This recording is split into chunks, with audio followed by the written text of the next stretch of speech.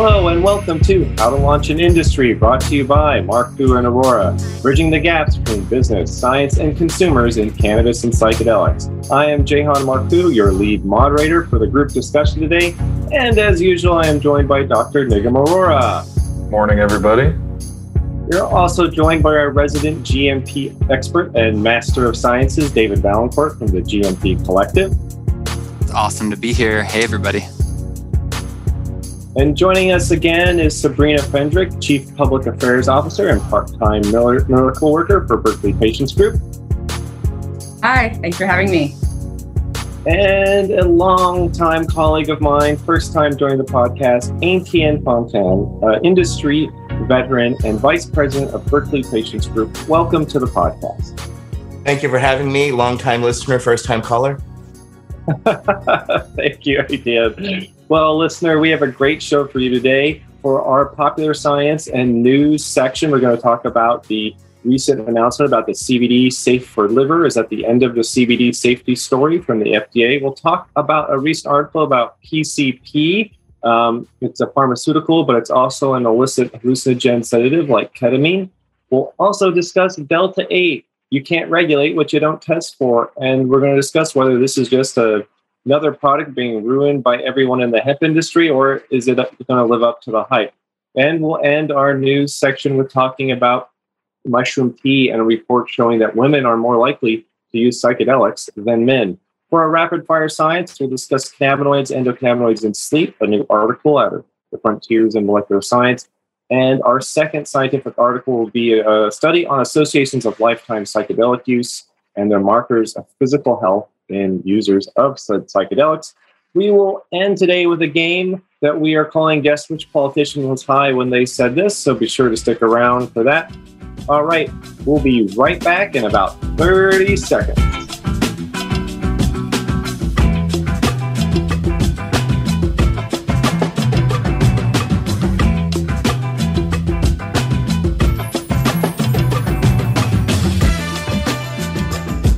And we're back. Now it's time for us to peruse and discuss some news and popular science articles. This is the non-peer-reviewed portion of the show. And away we go. So, as reported by Nutritional Ingredients, the study was commissioned in response to the FDA's requests. And basically, there's been findings from 839 participants consuming a range of oral CBD products. And this study was supported by 12 companies, including Astera Labs, Care by Design, CBD Distillery, Canaway, Medterra CBD. The list goes on and on. Each brand provided funding, product, certificates of authenticity, and assisted with recruitment of adult U.S.-based consumers. Basically, the preliminary endpoint of the study was to observe potential liver effects in adults ingesting oral forms of hemp-derived CBD for a minimum of 60 days. Because there was some evidence in clinical studies where people were consuming large amounts of CBD of increases in specific markers of liver health, particularly not so good markers of liver health. But in this follow-up, quote, what we observed to date is no clinical evidence of liver disease in any participants. We observed slight, clinically insignificant elevations of liver function tests in less than 10% of consumers, irrespective of age, product composition, and form, and the amount consumed. So, is this the end, the final nail in the coffin in the safety discussion about CBD? You know, when I think about safety of cannabis products, I often think of David Valancourt, who's out there, you know, visiting all these different operations around the world and assessing their compliance to standards and protocols. David, what's your response to this article out of NutraIngredients.com? Yeah, no, thanks, Jehan. So, first off, data is important. Data is king. So I'm really happy to see this kind of research and this data being produced. It aligns very well, I would say, with the United Kingdom's request. But at the same time, to your point, Jehan, I look at this is more than just CBD, right? We've got it's a tough thing that the FDA has with getting its mindset out of the active pharmaceutical ingredient idea. What's the other? A lot of the products are, they're full spectrum. They're 1,000 milligrams in a 30 ml bottle. What's the other 80 or 90% of the ingredients, and what are those effects on safety, and how are those combined, and what are the other cannabinoids in there as well. So, we're looking at a myopic, part of the component. And from a risk reduction standpoint, I think we need to keep pushing the FDA forward towards making a darn decision, right, in terms of helping to support this industry, because the liver toxicity effects, right, super high levels, right, the amount of CBD required is super high, and except for a small amount of the population, that's not generally within the consumption realm, and the fact that there's no long-term adverse effects that they're showing just seems like it's time that we can move past this. Thank you, David. Yeah, it might be time to start to pinpoint which products might be safe, which ones might have certain risks. Etienne, you've seen a lot of different products live and die in this industry. Is there something you'd want to say to these companies? Would you wish they did more of this type of work? Do you think they're hitting the nail on the head with this type of collaborative effort? Do you have hopes that you'll see more companies coming together to do this type of work for products? I definitely love to hear some of your thoughts about this and its impact on dispensaries. It makes you feel more comfortable if their products are being accessed by your patients. Well, this is kind of multi-level in the aspect that I can't carry. It's just I can't carry any hemp CBD products currently in my stores in California. I am a fan of studies. I am a huge fan of science. I do believe there needs to be more. I think there needs to be a longer-term study on these. This was a short-term study. Again, we're dealing with single cannabinoids. I'm not a fan of single-cell cannabinoids, but that's the FDA's jurisdiction. So I understand that, but we have to understand these are new hemp products. We also know that cannabis is a bioremediator, and we need to understand its effects on CBD as well as the other terpenes, diterpenes, etc. So I believe this study is too small. It needs to be more studies over time. It's a great first start. And I want to see more companies come forward. However, I get calls all the time from people asking, what CBD product do I get access? And it's usually none of these companies that are listed in this article or any type. It's some sort of company I've never heard of, or something that's the tincture in a jar found at a head shop somewhere in some town.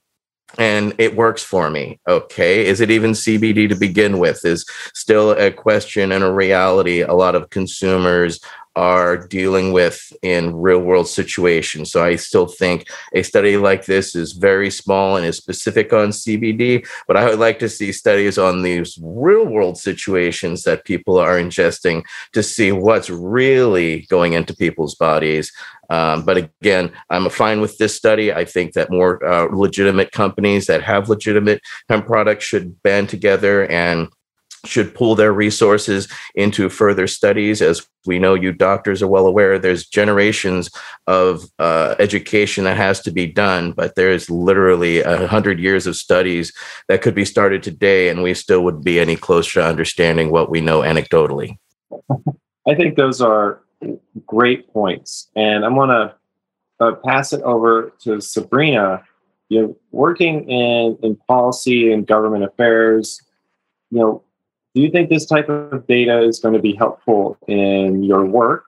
Or what other things might have been helpful to get out of the study? Like, hey, while you're looking at these people using CBD products, maybe there have been other information that would have actually helped to protect public health and move better policies forward. Anything you'd like to share? Well, I guess while I was listening to you guys talk about this, I have a question for you all. This is all American and U.S. based research, and I know that we in America are extremely behind on that. But have there been studies similar to this overseas in Israel or Germany? And what have how much more information is out there on an international level? And why don't I hear more about those studies if they do exist here in the States? So you mentioned the big I, and I will say that a lot of the clinical work out of Israel is some of the sloppiest I've ever seen in my life. But it doesn't mean that it's all bad. There certainly are some good researchers out there. There's just a lot of hype around even smaller studies in Israel, like 6 people or fewer. And sometimes they're not even looking at people, they're looking at hospital records, retrospective type stuff. But you do bring up a good point. What about Northern Europe? There's a lot of hemp consumption. There's GMP facilities all over. It's a really good question. I don't know, Nigam, you had a response to that, or, David, you work, in GMP facilities, and we've discussed this earlier this week on Clubhouse, kind of about GMP and other things. I don't know, is there something anyone would like to follow up to Sabrina's question? I think it's a good one. Oh, yeah. So I do appreciate what Sabrina's asking. And then also, Jehan, I know you're, like you said, you're critical of some of the studies coming out of Israel, for example. So I don't have like a super specific comment here. I do support what Etienne was saying about, this is a reasonable study, but we need more of it. And there's like things behind it too, like where are the test results for the product along with this. The one thing I would say, just as like a positive, they're noting a result that, in fact, not only did they not see a decrease in liver function, they saw an elevation in liver function in some of these cases. So, it's nice to see, but I'm not going to like stake anything major on this little study here. So. Okay, just to follow up, because I kind of wanted to clarify on that context, because that would sort of determine how I feel more. And so now understanding that there isn't a ton of, legitimate data out there, like Nigam said, I think that there should be a broader context, when discussing these studies. I'm sure that a lot of these hemp companies that are pushing bills across the country are loving the study and going to use it and take advantage of the fact that most people don't know anything about cannabis and cannabinoids and any aspect of the health impacts. But the test results of the actual products that they were ingesting, and what else was in there and what effect that might have had. And were they all consuming the same CBD product? Or were they just picking and choosing their own? There's a lot more out there that I would like to know, but it's great. Like, just sort of, I support any kind of research and data. And if this is the starting point, then cool. But we need to dig a little deeper than just this one isolated small pool. Absolutely. Anyone with a credit card and a SurveyMonkey account can do a 60-day observational study where people self-report products. And hey, why bother testing them for other drugs they might be using, or how much they're using? Certificates of authenticity are nice. I can print one and mail one to you today. But a certificate of analysis might even be more helpful and more revealing about a product. And certificates of analysis might be the word of the day, because we will be talking about Delta-8 THC later, and that will come out. But speaking of interesting things about drugs, I would love to talk about and take a hard shift to something else from Vice, and that is PCP, phenylcyclidine, angel dust. This is sort of a forgotten drug. But what was surprising about seeing this recent coverage in Vice, especially with all the interest in ketamine, and there are clinics in the U.S. now, like I think in Illinois, we discussed on the podcast previously, where you can go get your medical cannabis card renewed and also get a ketamine infusion while you're there. It's really kind of an interesting time for some of these substances. But what was interesting to me was to learn that when it comes to DUIs, PCP is actually one of the most common substances found. So over a quarter of DUI tests in some cities come up positive for the drug, and a third of arrestees who test positive for any drug in Washington, D.C. have PCP in the system. This is the highest rate in the U.S. and more than double the proportion of those testing positive for opioids. So Nigam, what is going on here with this substance? Is this just sort of something that's been working in the shadows, or is this like the next big drug that all the executives are going to be using to like really make breakthroughs in their meetings?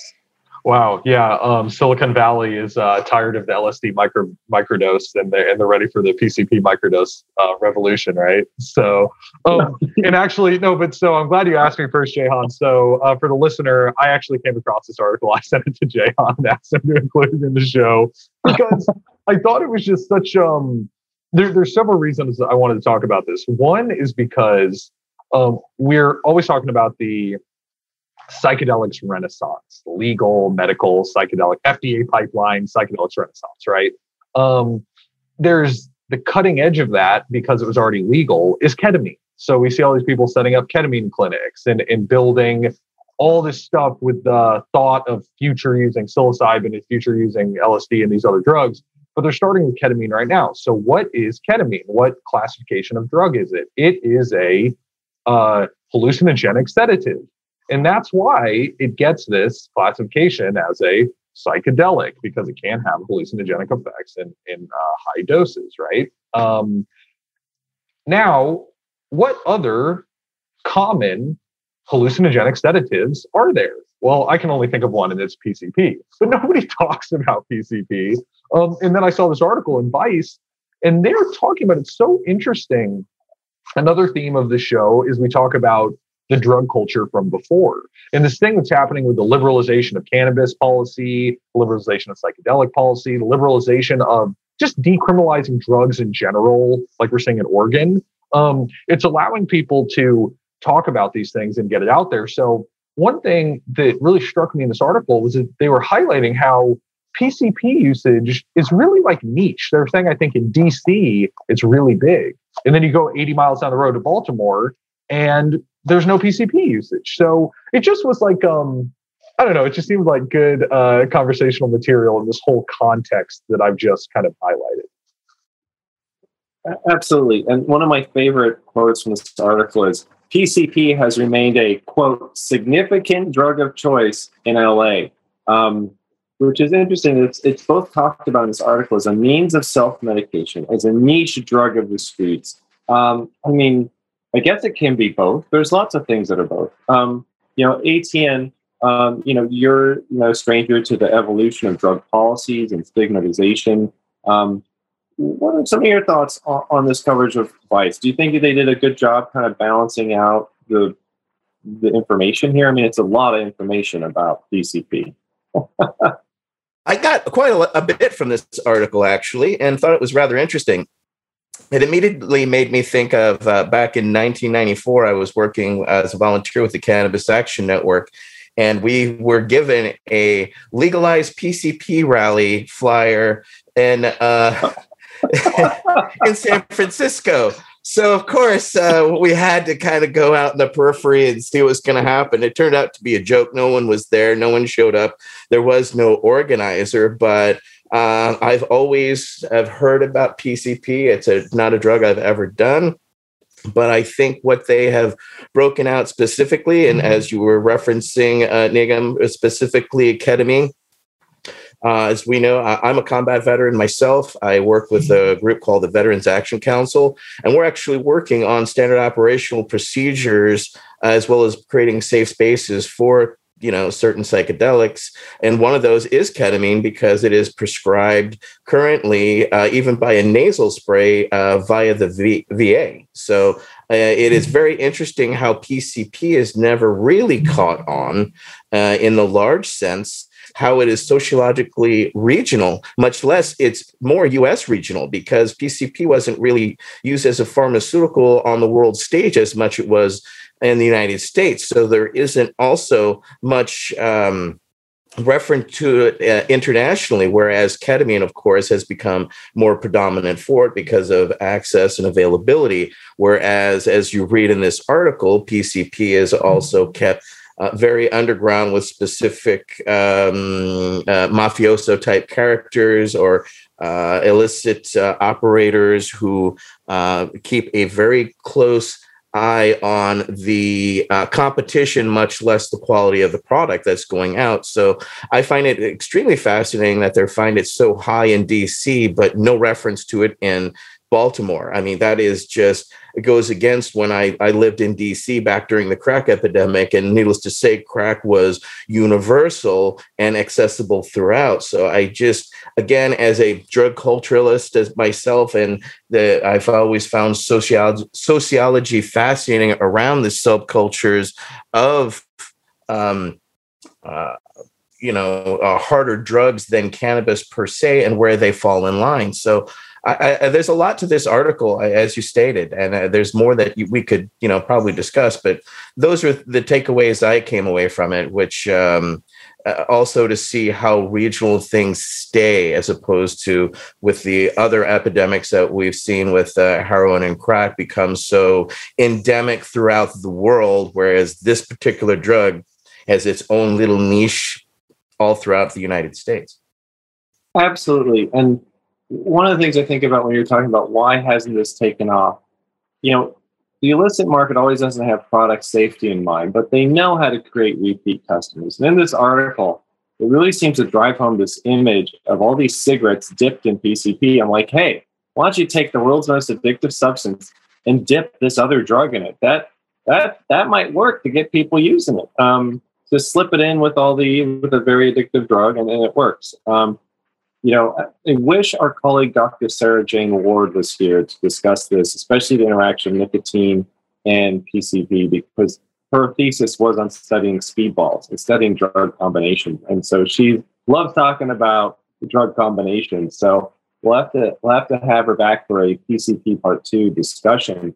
But before we move on to our Delta 8 time, I want to give, Sabrina or David, you guys had any comments on this article?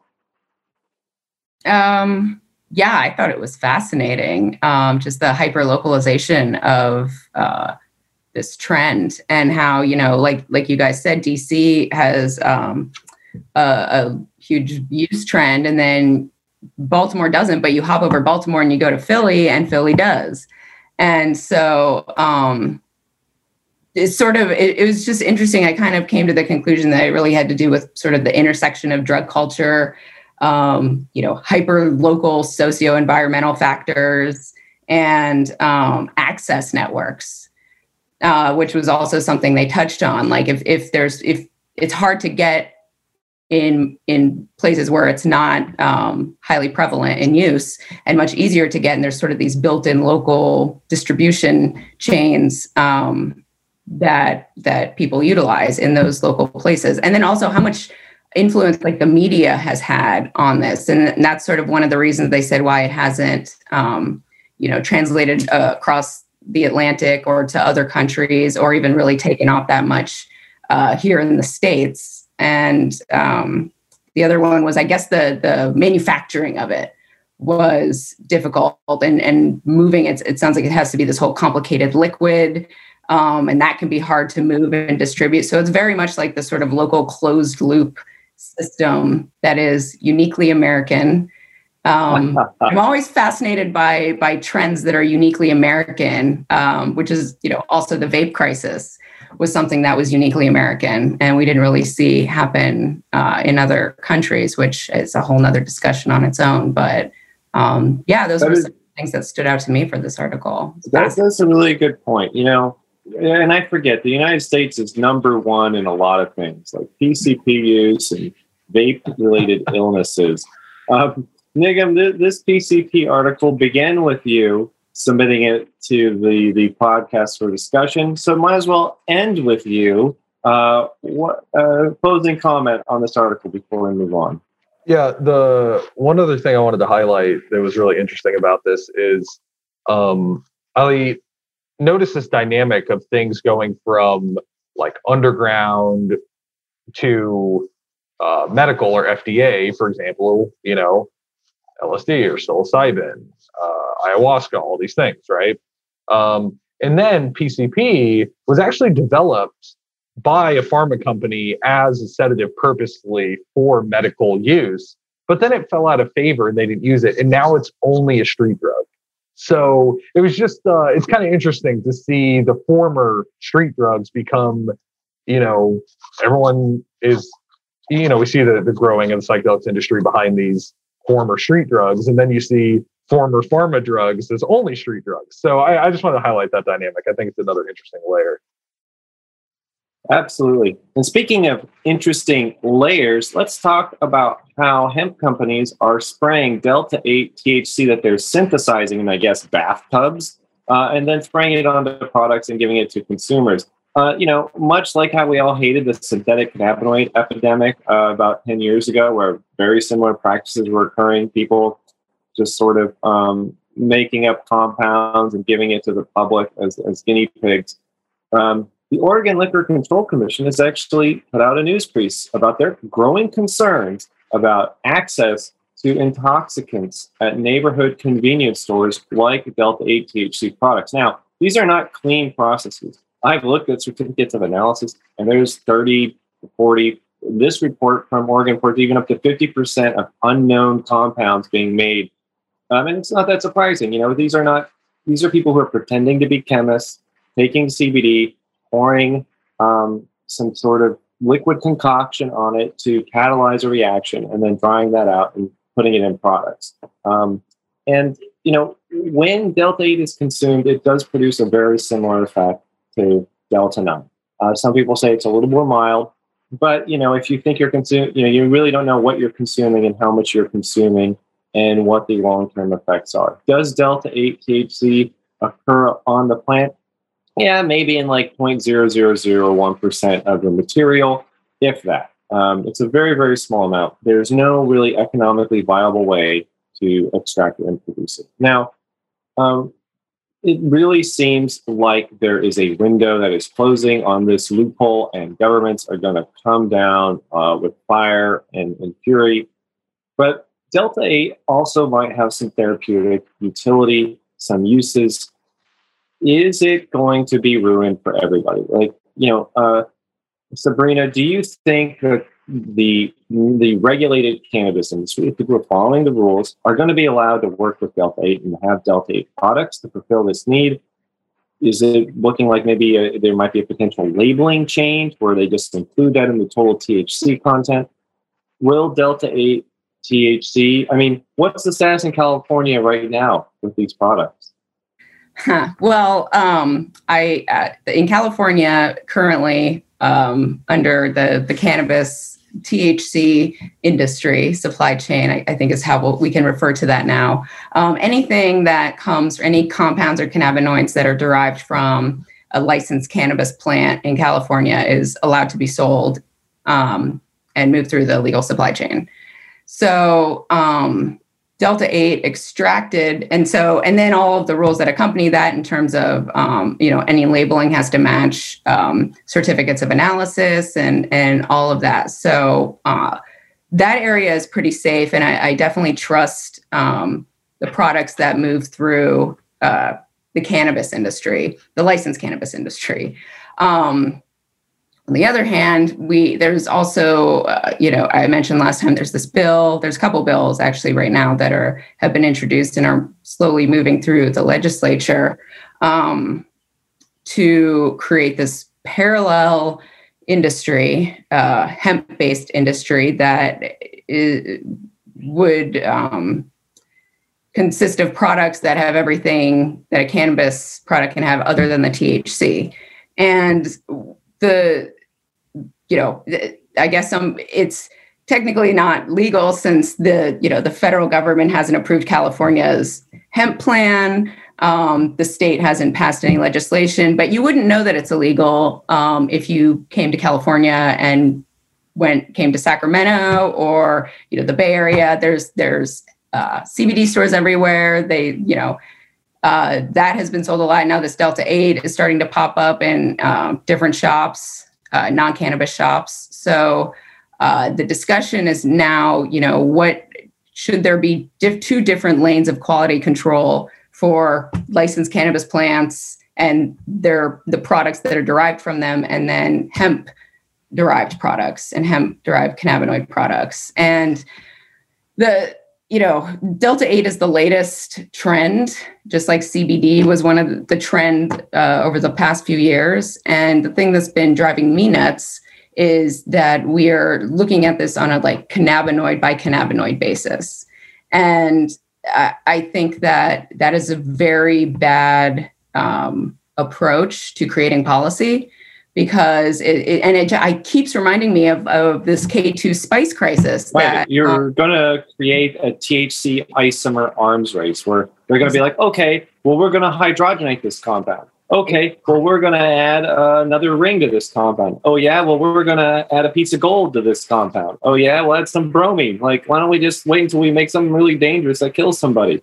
So it's just going to where does it end with these products? Exactly. Yeah. And the debate has been really at least I've been trying to push the debate of how can we address this as a comprehensive policy issue and not do this piecemeal. And I realize it's difficult for all of us. The lawmakers are not scientists. I'm not policy people aren't scientists mostly. And when we're coming down to this end, and we were looking at this bill that says it basically, what's the definition of THC and what's regulated there. And so, we're Delta 9 THC is mentioned, but then there's also Delta 8 and there's Delta 10. And what does that mean? And are they subject to those rules? And, at that point I was we need to bring a scientist into this conversation. I mean, we can't, talk about this kind of policy without actual experts. But where I find sort of the common denominator on a macro level is psychoactivity. And psychoactivity in terms of public health is where policy should be determined, and what should be grouped into different areas in terms of regulation should be determined by the psychoactivity of those compounds. Yeah. Absolutely. And when consumers don't know what they're getting, and I'm going to say something that's a little shocking, but I just want to emphasize that this is from unregulated gas station convenience store products, not from licensed dispensaries, products that have required testing and oversight. So if you go into the FDA FAERS database, which is the Federal Adverse Events Reporting System, and you search for Delta 8, they have 5 different search terms for Delta 8 that are codified in there. You will find dozens of serious adverse events and associated serious adverse events associated with these products. This is a looming, I think, threat to public health. Imagine the truck driver's ooh, Delta 8 gummy bears. This is non-psychoactive. And it's in some psychedelic packaging at a gas station, picks it up, starts munching away on a 6-hour drive. He's might have a bad time because of the lack of labeling, lack of information, the lack of standards. And then juxtaposed to that, you have this product that can be sold safely. It can be provided to people. ATN, all cannabis is federally legal, but I feel that you should embrace the regulations that allow us to sell this legally and protect consumers. How do you feel about the hemp industry, if you can call that the subsector of the hemp industry that is subverting state regulations and standards and skirting testing? Do you feel all right with that? Or is it do you think it's a threat to federal legalization? As much of a threat that bathtub gin was back in Prohibition days. This is the realities that we're finding is, unfortunately, we're in the reactionary politics at play as usual here in America. We're not thinking forward as much as thinking reactionally. And we're back to our single cell addiction, which doesn't bode well for the ensemble effect that we have found through our anecdotal as well as myself medically in the use of cannabis specifically. It's up to the state governments to regulate, but their fear mongering here doesn't help anyone. They need to actually be using science, and they're not doing that because it doesn't bode well for their reactionary politics. So I thought we had proved all along here that prohibition doesn't work. But apparently, old dogs die hard, apparently. And as you stated prior, Delta 8 is economically viable in the nonsense world. It has no real availability. However, we do have it. I do carry those products. My reaction is I didn't find it psychedelic, and I use a Delta 8 product from Guild Extracts, and I dab it, and it helps me for anxiety or when I have to perform or deal in certain levels. It helps along the lines of what I would find CBD tends to do. But at the same time, I've never been a fan of isolating single compounds and going along this line, because as we have seen for 20 plus years of providing patients with medicine directly today, we see the symbiotic effect of all the other cannabinoids, terpenes, sesquiterpenes, etc., and how they have an effect not only on how high you reach is the high, but how you arrive there as well. And we don't find that with these single cell compounds, nor is it even talked about or isolated. So I want to see more studies. I agree with Sabrina. It is challenging to now try to put Pandora's box back together with single cannabinoids, specifically now that the cannabis has left the station per se, and trying to play catch up on single compounds, as also what Sabrina was saying, is very much a large frustration. And you're playing whack-a-mole at a state level that the FDA could come in and set some serious guidelines as well as a roadmap for things to take. We only just started to test for these products and compounds just over 13, 14 years ago. I was part of the US team that was part of actually doing initial testing for THC in the United States. So I do have some experience here, but I'm not a scientist as much as I'm a passionate patient and advocate, because I use this plant to help with my Gulf War syndrome. I know symbiotically that a whole flower works better for me than a single cell compound, as well as many other patients find that as well. However, now by having the access of these products and product bases, they can now experiment with these single compounds, because you have certain companies that are bringing these to market before even those designations of efficacy, safety are fully understood. I think back of Rabinoban. Remember that? Rimonabant. Rimonabant. Then there's a cautionary tale, of single cell isolated cannabinoid compound that they thought was going to do well, but in the end, it caused blockages and receptors that caused suicides, and that's why they had to actually stop doing.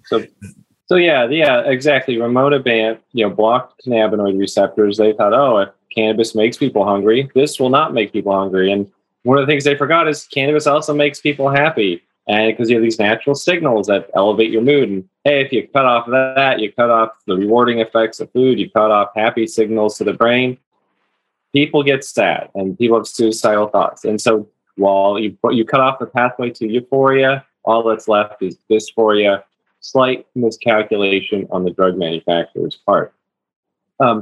David, you're a GMP guy, and when I look at the hemp market, I've been doing some math, and the math troubles me. I'd like to take my old friend, the 5-gram gummy bear. A THC hemp 5-gram gummy bear could have 15 milligrams of THC and be legal. Meanwhile, that same gummy bear can only get 10 milligrams of. Now you're adding Delta 8 on top of that 15 milligram gummy bear. Wowie, that's got to be some gummy bear that you can't even get in a licensed operator, because they're not allowed to sell above that dosing. I'm a little befuddled here. Help me out, David. Give me some Buddha GMP guidance here. Sure. Well, let me just kind of, to Etienne's point, right, where they've got some of the products in their stores, but that's a small segment of the market, right? That's maybe 5%, if probably 0.5%, right? We're talking fractions of a percent. So the 99%, and this is, so I have two things that I want to state. One, I don't like playing the blame game, but so I'm going to say this as objectively as possible. When we passed the Agricultural Improvement Act of 2018, the writing was on the wall of the unintended consequences of providing a framework for all these products to go to market. It was just a matter of time before creativity and marketing was going to come into play here. Right. And I've seen in Colorado firsthand where the challenge with regulating it, back to some of the points of, the THC or the, medical cannabis or just the state cannabis programs, they have very strict track and trace programs. Those aren't required in any, basically any hemp market at this point. Integrating those products into the supply chain, there's not an easy framework to do that. And that's where they're struggling. So basically we've incentivized it. And why does this matter? Well, if you're a consumer, I think to the average person out there, even myself before I got into this sphere, you go down the street, you go to 7-Eleven, you assume that because it's an illegal brick and mortar store, that it must be safe, right? Somebody's overseen that, right? Duh. No. What's the difference between this product and, I know a guy or a gal down the street that I can buy this from for cash? There's no difference. No difference, except I would actually argue that the risk is higher because this is being done at scale. So one little mistake isn't just going to make Sabrina feel crappy over the weekend. It's going to make thousands of people feel crappy, right? And that's why this is so important. So we've set this framework up. And to your point, Sabrina, we can't be going after this. We're in this reactive game, and that's to the extent of how some politics works. But we're just continuing to chase our tail, and we need to, going back to my point earlier, like we need to take a harm reduction step, and the FDA needs to do something. Without going too crazy and overreach with unintended consequences, but without a framework and some sort of oversight, this is just only going to get worse before it gets better, right? So, I don't know. Does that answer your question? Yeah. This is an outgrowth of this arbitrary distinction that, was put in the Farm Bill, this whole 0.3%, that forces everyone to go down these two completely different paths. And then, we're talking about like hemp-derived cannabinoids, but what about like lab-derived cannabinoids? Synthetic, which is exactly where Delta 8's coming from, right? We're doing conversions. This isn't, it's a loose statement to say it's derived from hemp because sure, they took it from the CBD and they did synthetic, chemistry to get to this result, but we can do a lot of creative things in the lab. Doesn't mean that it's a safe product just because it started from something safe. Policy should not be based on the origin of the cannabinoid. I think that's sort of the most important point I'm trying to get across to lawmakers and decision makers. That is the complete wrong way to approach this from a public health perspective. If I can just add to the point, I just want to reflect for a second. Who's in this room right now? We've got, medical researchers that have done clinical trials, some PhDs, Masters of Science, GMP guy, and some smart policy people with decades of experience, both from personal patient advocates. This is where, back to your point, Sabrina, when you look at the folks that are driving policy, do you see a diverse room like this? Most of the times, no. Without any scientists, without somebody that understands policy, without the ability to translate, this is what we're going to get. We're going to continue to get bad policy because you need the experts in the room to come together in a collaborative effort. And listener, if you're freaking out right now, don't worry. I'm working on the Colorado Working Group on Delta 8 and on Delaware, but 2 states is a lot for one scientist to deal with right now. But AT and Sabrina, continue fighting the good fight to bring sensible regulations to my home state of California. And, we would be happy to help out in any way we can. But, this whole conversation has my emotional stress levels a little high. It might be time to take some mushrooms, maybe some LSD. And that's what our next story is about. It's about a new survey about why people use psychedelics and what they use it for. I have a feeling that maybe it's not too crazy that relaxing glass of Chardonnay might someday be replaced by maybe a relaxing cup of mushroom tea. Because according to a new market survey by the Global Drug Survey, they found that women are more likely than men to use LSD and magic mushrooms to treat anything from emotional stress to psychiatric conditions. If you go to this article, which is in the show notes, listener, for the Green Market Report. The 2020 Global Drug Survey will take you to a fun-filled, colorful graph research article breaking down all of these demographics. Since the major finding was that there were gender differences, and Sabrina's I assume you identify as a woman. I don't mean to impose any gender roles on you. But were you surprised with the outcome of this research? I mean, do you think you're taking a look at some of the data and the coverage? Do you think this is hype, or do you think there is something here about gender differences in psychedelics and what people might use them for? I think it's definitely on point in terms of women. Okay, so what came to mind first was women. I wonder how accurate this is, because women are more likely to admit to even having mental health problems and then seeking treatment for it. And so absolutely. This is a great point. Yeah. So I was like, I'm willing to bet that there are a lot of men that use it and maybe don't realize they're using it for mental health purposes, or don't want to admit that they're using it for mental health purposes. Yeah. They're just like, every time I get in an argument with somebody, I pop a tab of acid. It's nothing to do with my emotional issues. Of course not. But it's a great point, Sabrina. Sorry to interrupt you there. Please. Yeah, I mean, that was what I kept coming back to. And I was just like, just society, in society and culturally, I think that skewed some of the data. But I also think that just looking at it from a female's perspective, and not that I speak for all women, but I guess in this podcast, I am currently. Don't worry, Megan will be speaking for all men on the show.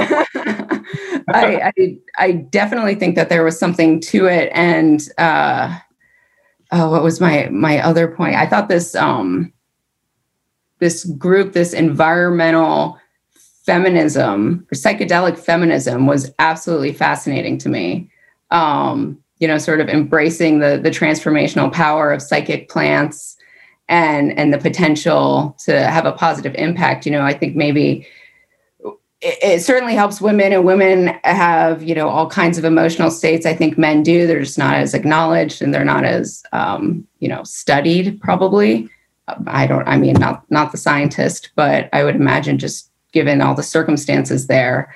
I'm pulling it up real quick because there was one other point I wanted to say. Oh, right.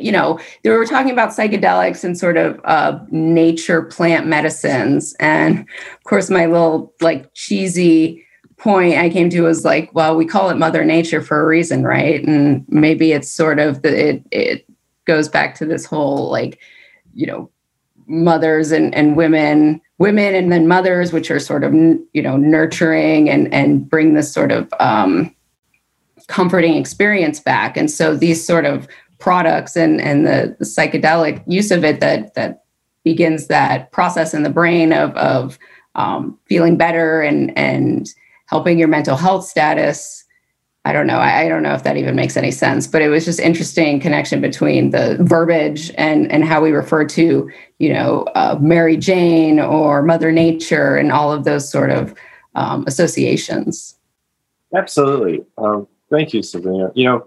Nigam, I got to point out to you, I want to get your comments on some of the data and an overview of this article. The journalist who covers it, not the report. I want to make the distinction. The report and the Global Drug Survey, they do a good job of categorizing things. But this journalist who covered this, and this non-peer review, this is just, kind of just out there, right? Made my least favorite faux pas in the psychedelic space. It's like, I only use natural products, or I only use plant products. I'm like, well, LSD isn't a plant product. Mushrooms aren't plants either. So while I'm really glad the journalists brought this to the front, it's like, thanks for confusing me, because it's like the old adage when you go to a concert and you see the guy with dreadlocks and face paint. It's like, I only use natural things except for LSD. But Nigam, I'd love to get your thoughts on this article. I thought the data from the 2020 Global Drug Survey was really cool. I mean, it goes into depth, looking at reasons why. I thought Sabrina's point is spot on, with how people report these things. And we don't see the questionnaire and how the questions were asked, but definitely I think there might be some reporting bias here. But still, I think the distribution and the numbers are interesting because they didn't just look at LSD and magic mushrooms, right? They looked at a whole host of drugs, right? Yeah, so happy to respond there. And Jehan, I align with a lot of what you're saying, that this is it's not peer reviewed. It's so we don't want to put a ton of stake in it. Also, I'm noting that some of the women they're talking about are, C-suite at publicly traded psychedelics companies, which have only even become a thing on Earth in like the last 9 months or years. So, bias where? Bias everywhere is what I see. So anyways, what the thing I'm taking away from this, really more than any specific or really trying to be critical of it, is a big positive, which is that in 3 areas that are kind of coming together now, in the drug culture, in the science space, and in business and entrepreneurship, these are things that in many ways have been dominated by men for a long time. But ever increasingly, we're seeing more and more and more women come into this space. And I think with the, the emerging legality and even ability to discuss openly, like taking these things, I think is super helpful. So I'll just reiterate, I'm not going to nitpick or be critical on this, but I do think that the general trend they're saying of more women using these substances, discussing them openly, being involved in entrepreneurship surrounding these substances is great, and I'm supportive of that. If I can just add quickly, I think the takeaway, I bring it back to what Etienne said earlier in terms of, prohibition doesn't work, right? And looking at the data, this is over 25 countries, which is pretty cool to have that large of, diversity. But, we need to put in the fact that a lot of these folks, a not insignificant number of folks, are using these drugs for some sort of therapeutic benefits, right? Whether it's perceived, real, or otherwise. We need to focus more research on this and be able to provide safe access to these programs in a controlled manner. And again, this is a global thing. This is not a US thing. This is not like a very small microcosm. There's data there that suggests we need to consider moving forward in this way, and imagine how much better use of our resources we could have if we focus it on that instead of, locking folks up or just, I don't know, any of the nonsense that we've seen historically. Let's learn from that. That's my soapbox. Thank you, David. I always love a GMP compliant soapbox. All right, we're going to take a short break with a message or music. I'm not sure which. It'll be a surprise. And we'll be right back with our rapid fire science. Hello, I'm Chris Witkowski, the co-founder and CEO of Celera Bioscience. If you'd like to learn more about how we're bringing a new era in mindful medicine, please visit Celera.com or email info@Celera.com. That's Celera, P-S-I-L-E-R-A. Thank you.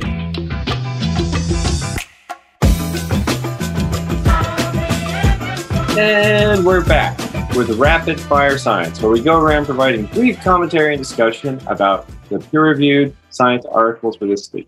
And our first peer-reviewed article is coming to us from Frontiers in Molecular Neuroscience, entitled Cannabinoids, Endocannabinoids, and Sleep.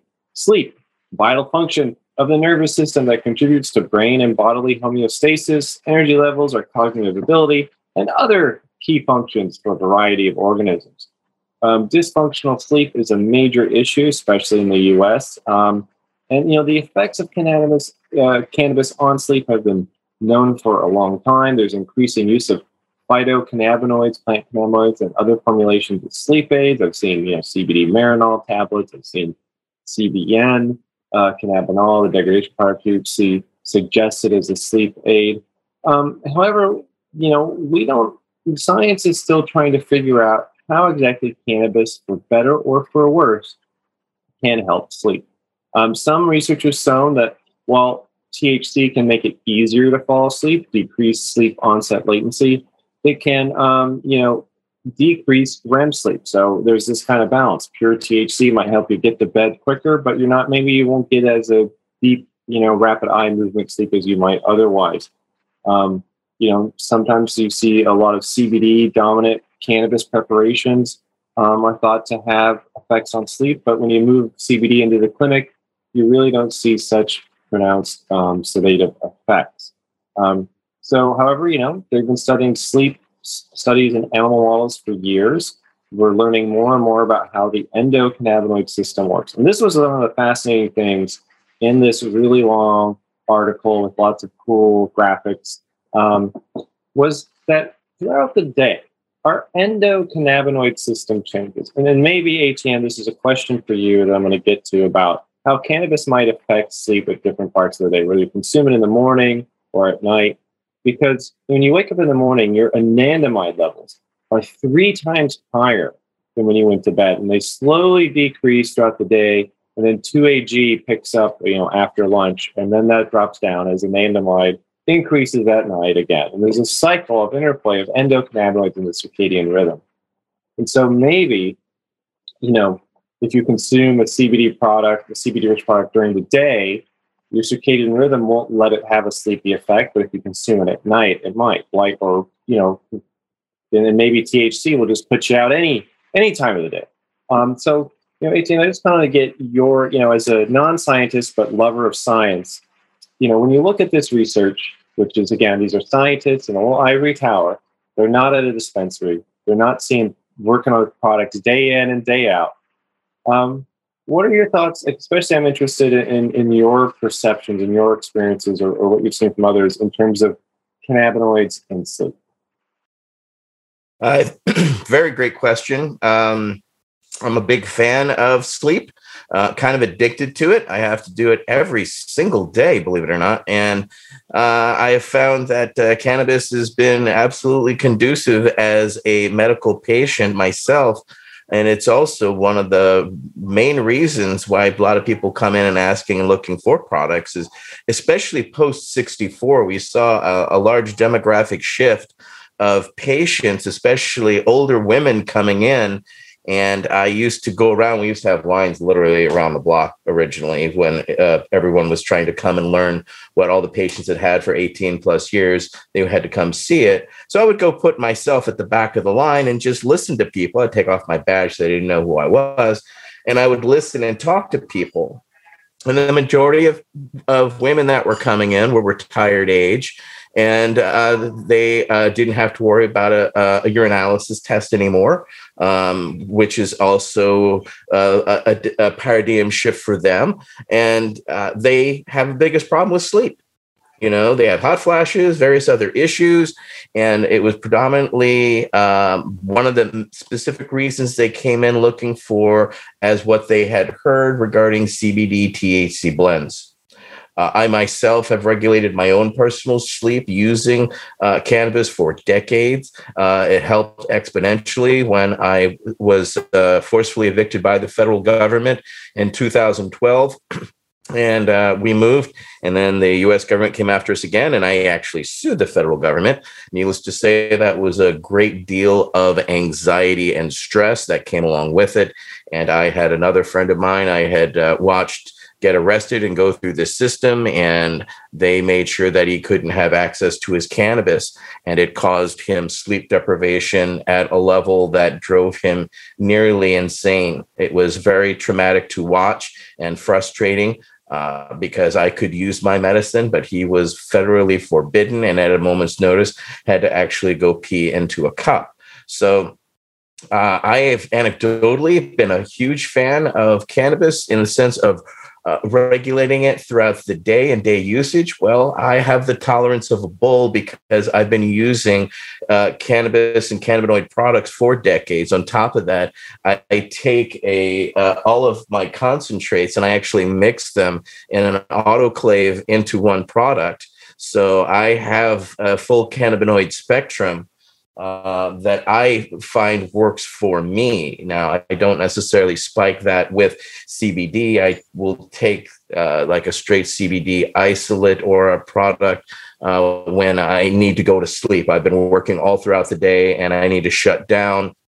I will find a straight CBD product, helps put me in that relaxed state where I can slip off into sleep. I can also find that same availability because I deal with post-traumatic stress from my war experiences. I still have nightmares and experiences where I will wake up in the middle of the night and where I find THC specifically tends to help me put myself back into the mindset to sleep as opposed to the CBD specific. So it's also, I have learned through my listening to my body and my usage have found certain compounds at certain times to be used specifically that help enhance the experience that I am seeking in the sense of trying to get a good night's sleep, or I need to shut down now so that I can be up in the morning. And of course, I don't drink coffee. I don't use coffee. So cannabis is my coffee. So I use cannabis early, in the day, but at the same time, I'm now an older American in my 50s. So, I can't say I'm not adverse to a nap or feeling nappy in the afternoon every once in a while. So I can't say how much of that effect is cannabis specific as much as it may be an age demographic per se. So, but I would love to see further research, but anecdotally and from firsthand experience, as well as from hearing from, thousands of patient testimonies, cannabis specifically and cannabinoids in the full spectrum seem to assist people in getting a solid night's sleep. Well, I like that, Eitan, because, you gave a great overview. And, while you may get, who doesn't want to take a nap around 3:00 in the afternoon? But cannabis isn't like going to just put you to sleep, if you are used to its effects in the middle of the day, if you're using it as a medicine or. Well, if you have a tolerance as well. Yeah. If you have no tolerance and I give it to somebody, yes, I've knocked people unconscious first time using cannabis. So, that effect is, as we know, people can get moody, sleepy, etc. However, a consistent user, I think, is a different animal that has not been followed throughout studies per se. They're going for either, doctor's records, what was in urine, et cetera, as opposed to following along specific known cannabis users over a long period of time to figure out, sleep patterns, et cetera. I think that it's a really great point, because obviously you give anyone a new drug. Imagine someone never is 40 years old, has never used caffeine. You give it to them at any point in the day. I bet their sleep schedule is going to change a little bit. It's going to be challenged. David, what are your thoughts on this research? Is this good bedtime reading? Or is there something here? I imagine you must come across a lot of clients that are trying to develop products or market or do GMP products that include indications like sleep. But does this help provide you with answers or questions? Oh my God, I don't even know where to begin. First off, that's a tough act to follow. And, I appreciate your sharing all of your stories, Etienne, and, your experiences and service and everything. I think that's what, those stories help level back to even, Sabrina's point where she called out in the research earlier, 2 times more women than men, report, mental health reasons or mental health issues. I think that's a bunch of BS, because it's really just a matter of a bunch of egotistic, people with egos and not being willing to share, say, look, yeah, we all have, from different experiences, issues that and coping mechanisms that maybe aren't just published or widely accepted or talked about. So thanks for sharing your story. To the sleep point, right? There's function, structure, like claims, label claim issues that start getting involved. Kind of to your point, Jehan, where I watch folks every day get in trouble and get, there's almost weekly now warning letters, and then 43 letters, which if you're not careful, you'll get both as follow-ups from the FDA. If you're starting to make claims, you need data to be able to make any sort of claims. There's these Bliss, Calm, Sleep, all these products out on the market. We need to be careful because as the points go, what works for one person might not work for the other, and at what dose, and what are the other kind of confounding factors. We don't want to get into an Ambien situation, right? Where great, it works great for ATN. Here, Sabrina, you take it. Great, go crash into the mailbox in your neighbor's mailbox the next morning because of the lingering effects, because of how it affects men versus women differently. Like, we need to be really careful. I don't know. At the end of the day, I think I'm left with more questions than answers. The points that we want to look at from a research standpoint, and anybody that wants to kind of go down this route, what parameters, what metrics are we talking about here? What, ratios of cannabinoids? What is full spectrum? We need to define all of that to be able to show reproducibility. And then, you mentioned a couple of points, Jehan, what are we talking about in terms of sleep? Are we talking about quality of REM sleep, number of minutes in REM sleep? I can sleep for 12 hours, but if it's a really shallow sleep without a lot of REM, we know that, that's where you kind of recharge. That's where your brain processes your information from the day. So what's your REM cycles looking like, and, the different stages of sleep? So we need to take a methodical approach there. And this is a great first step, but those are the kinds of items that without that, we're all just kind of sitting here saying, well, I don't know, I think this, I think that, And to your point, David, maybe route of administration might be important. Would, inhaling some cannabis in the evening work better versus maybe a sustained release patch versus, a tincture? What is going to be the best way to ensure people get the thing they're looking for in sleep? You just want to get some shut-eye, you get some shut-eye. But if you need that deep sleep, or maybe it's about being in that shallow sleep. Like, if you're trying to recover from an injury or a surgery, maybe you don't necessarily want to go in a deep sleep where you're tussling about and having vivid dreams. Maybe you just want to be in a light sleep where you're just kind of almost meditative in a sense. So I think that is a good question, is what are we calling sleep? And then one thing I also want to drive home is this article talks about the endocannabinoid system. It only mentions THC and CBD. There's no mention of any research that exists on CBN. So, this paper makes me think of something a really kind of odd about the cannabis space. Everyone goes to the dispensary to ask them about how the products work. I'm sure you're familiar with this, ATN people, but it's like, you didn't make the product, you didn't grow it. You're there as a kind of like a filter for good products and products that meet certain standards.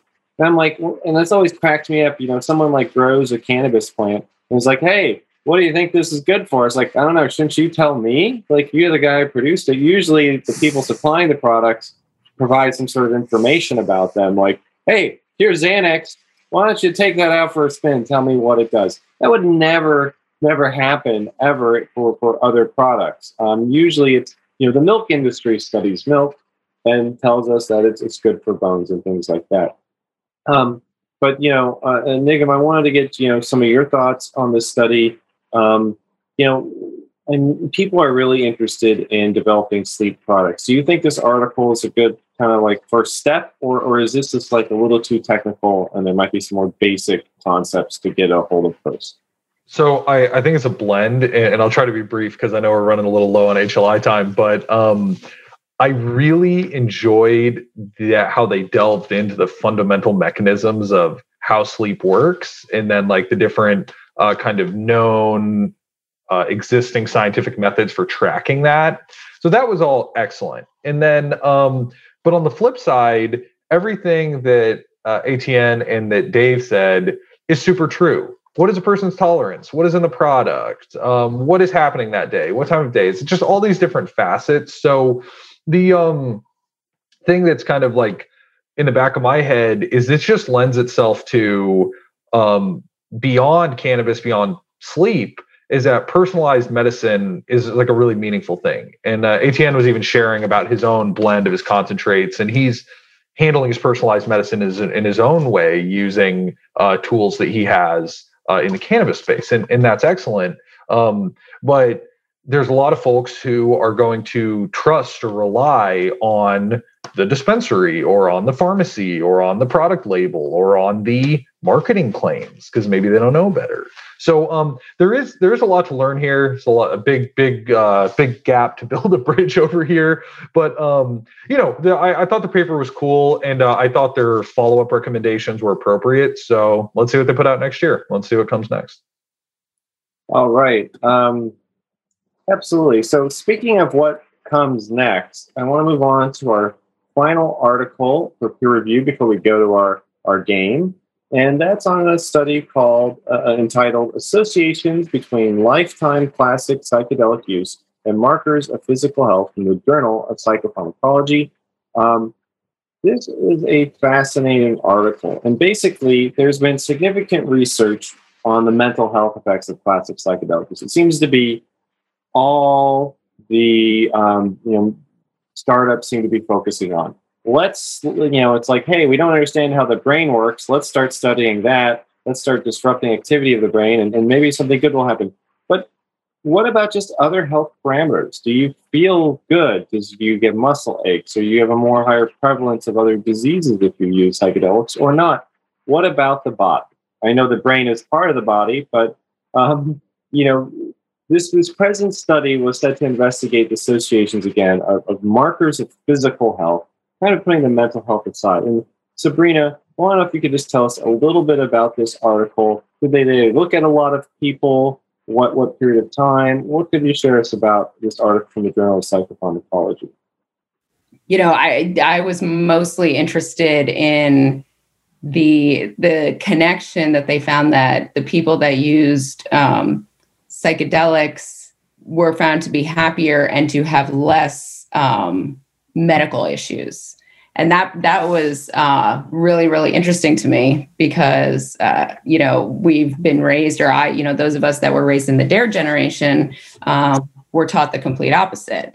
And that, drugs are going to ruin your life and destroy everything. I still hear that from people from time to time, unfortunately. But all that they have lower odds of being overweight or obese, just all of these health issues were less prevalent among people that had tried psychedelics. And I don't know, I guess there's a lot of reasons why that could be the case. Perhaps there are people that use psychedelics are more open to seeking alternative treatments. They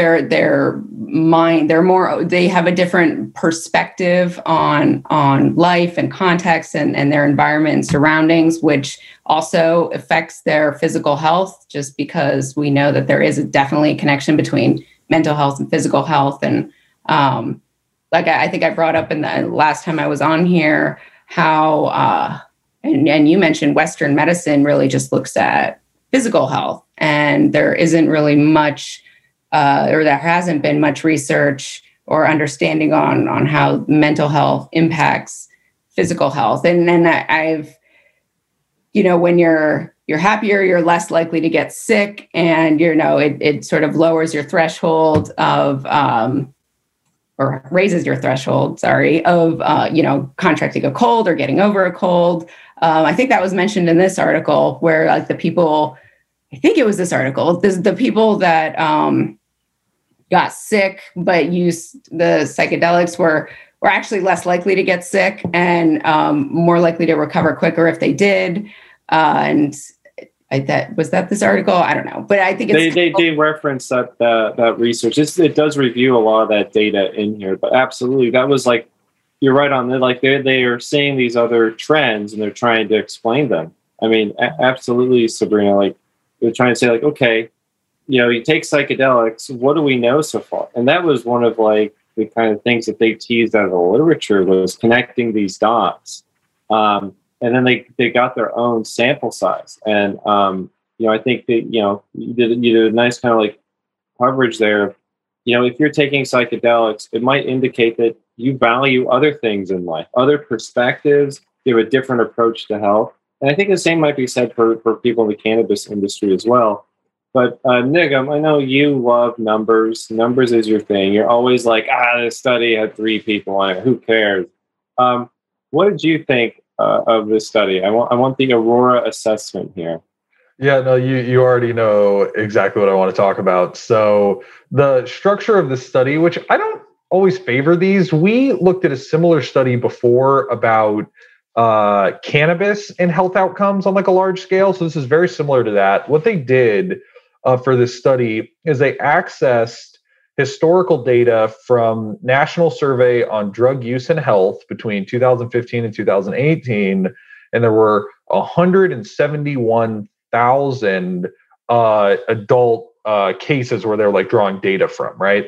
So that's cool. It's nice to have like a big data population, but then what you're seeing here is, or what you have to think about reasonably, is confounding factors, right? So I can say, oh, I have data from 171,000 people, and overall, here are some trends, right? So that's what they're saying in this paper. So I'm appreciative of that. That's cool.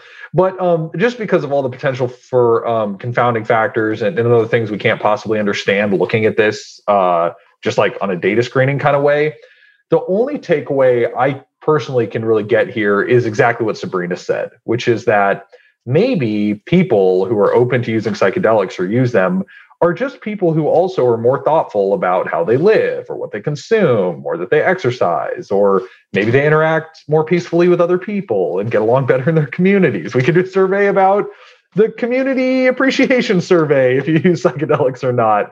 And you know what? It's probably going to come out with a similar outcome showing that it trends a little bit better for people who are open to these type of substances and also just kind of opening their minds in this kind of stuff. So, you know, kind of broad strokes, like I'm appreciative of their broad strokes. If you want to get any more niche on it, I would have to kind of get critical of conclusions.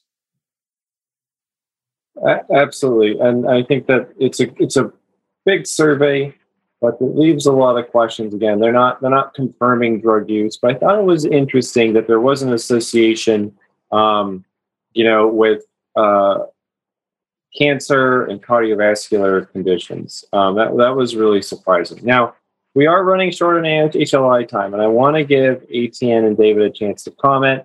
Otherwise, we're going to rock and roll into the game after a short break. So, ATN, anything you'd like to share about this research article from the Journal of Psychopharmacology? Ever been to a dead or a fish show? Are you saying those beer bellies are a sign of optimum health? Well, it kind of goes to what was said prior, but, I've, my family has had issues with, mental health, et cetera. Well, more like a subscription. But I kind of have always wondered if they had done psychedelics, what could have been, because they went the pharmaceutical route. But we as veterans are working on SOPs for psychedelics because we find cannabis is a great daily palliative. But if you want to delve deeper, psychedelics are the ones that help you deal and help you confront or, work through your issues that we veterans have found specifically. We're a, conglomeration of a small subset of the population. But, we know better and mental health matters. Healthy body, healthy mind. Having a healthy mind, then we won't have the 22 veterans a day killing themselves. So we have definitely mental health issues. It's key. And it's fascinating to see that, they have, they are less in weight, as well as some other cause dynamics, which kind of makes me wonder the parameters of the study itself. So I start to question wonders, because that's why I said initially, have you ever been to a dead show or a fish show? You see the skinny, you see the obese, you see the party goer, you see the self-enlightened, you see every different kind. It's every person wants to alter their conscience at some point. So every person could potentially use it, and to see such a large swath of humans using it. And these are, of course, those that admit to it. We know there's also a subset that won't even admit ever to, their drug use, et cetera, et cetera. So, I've always kind of had that situation from back in the, they used to give us a survey in high school. Raise your hands if you think drugs are bad. Okay, good. Drugs are bad. Yay. This Western mentality that we have regarding Western medicine is so cockeyed compared to how the rest of the world views things specifically. But I think our world would be a lot better and potentially happier with more psychedelics in them. But I can't say that, be all end all. It's going to make you, you're not going to be Jim Fix, the runner, just because you use psychedelics.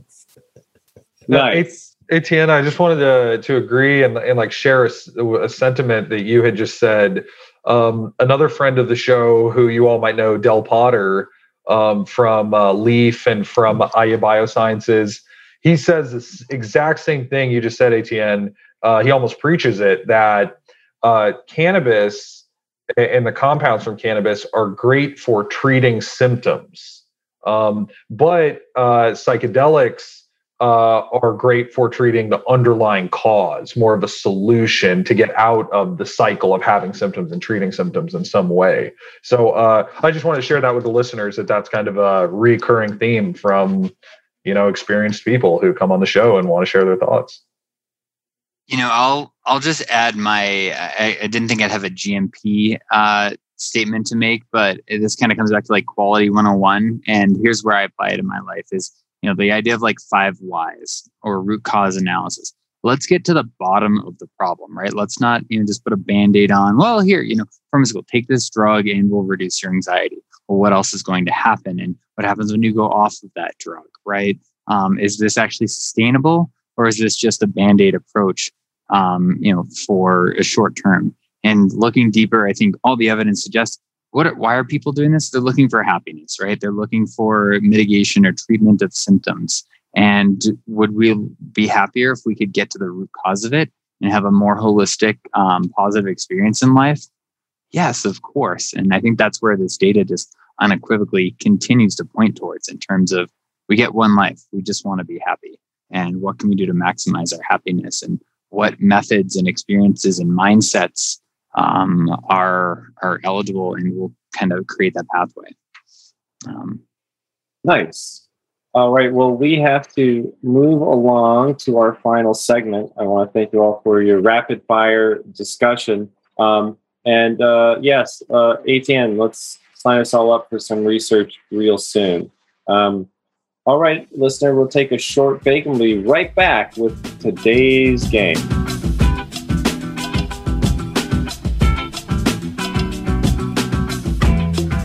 At Marku and Aurora, we leverage our deep experience in science and fundamental research to advise industry leaders and corporate teams. If you would like to open a discussion, please reach out to us using the contact form on our website. That's marcu-aurora.com. Enjoy the rest of the show.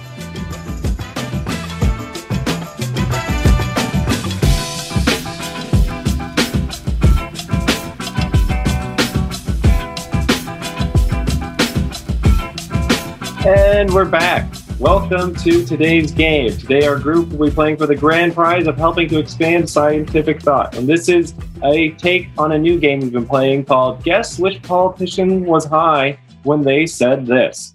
So we're going to share with you 4 quotes from a timeline of one politician. And you, panelists, have to guess of the choices, or maybe not the choices, maybe it's someone else, but I'll give you 4 options. Which politician said the following during the course of their political career starting in about 2002 about cannabis. So who is this politician? I'll give you the choices after this. But in 2002, this politician said, tried marijuana in my youth. In 2010, said the dangers of medical marijuana outweigh the benefits. In 2017, said, as of this date, I am unconvinced on recreational marijuana. If you choose to use marijuana recreationally, you know the law, and refers to it as a gateway drug. In 2018 says, let's legalize the adult use of recreational marijuana once and for all. And a classic example of flip-flopping on the issue, who said the following over their timeline, that they tried it, that the dangers outweigh the benefits, that they're unconvinced about the benefits of recreational marijuana and it's a gateway drug, and then most recently saying, let's just legalize adult use once and for all. Was it the current mayor of San Francisco, the current state comptroller for Florida, the current governor of New York, or the current governor of Massachusetts? I see some smiling faces. Does anyone want to provide a little comment? Any leads? Massachusetts, they have adult use. This could have easily been Massachusetts. Start spreading the news. All right, I'm dropping some bull today. Yeah, we got these classic politicians starting off by saying it's dangerous. They're unconvinced to just coming around when they smell the money and the benefits it could bring to their state. Let's legalize it. So I know it might be a close call on who it could be. But Nigam, any thoughts?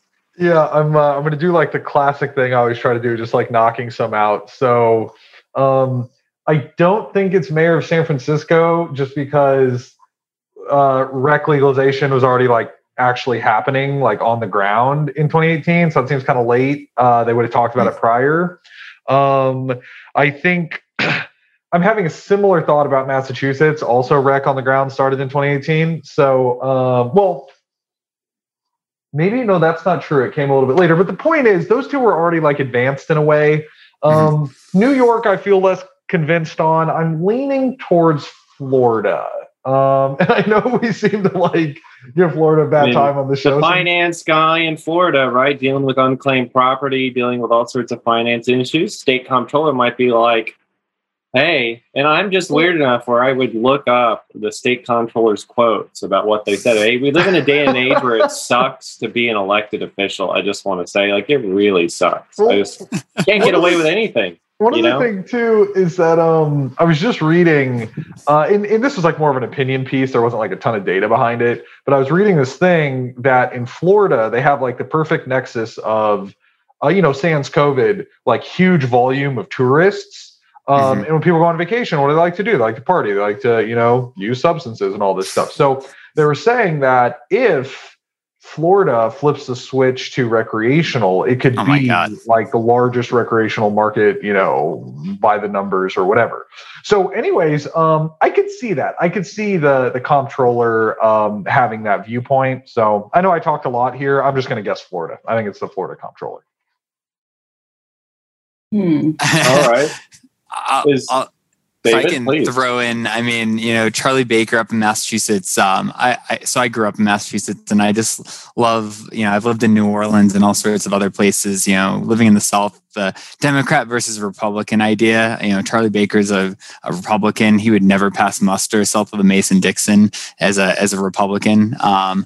I think to Jayhan's point, they've already moved forward. Although Charlie Baker made the great move of sarcasm there, right, of banning vapes during the first state to ban vapes during the crisis, and also the only state, if I recall, to actually ban adult use during COVID as a non-essential industry. So great on you, Charlie. You've got some things to learn there. Maybe trying to be a Republican way.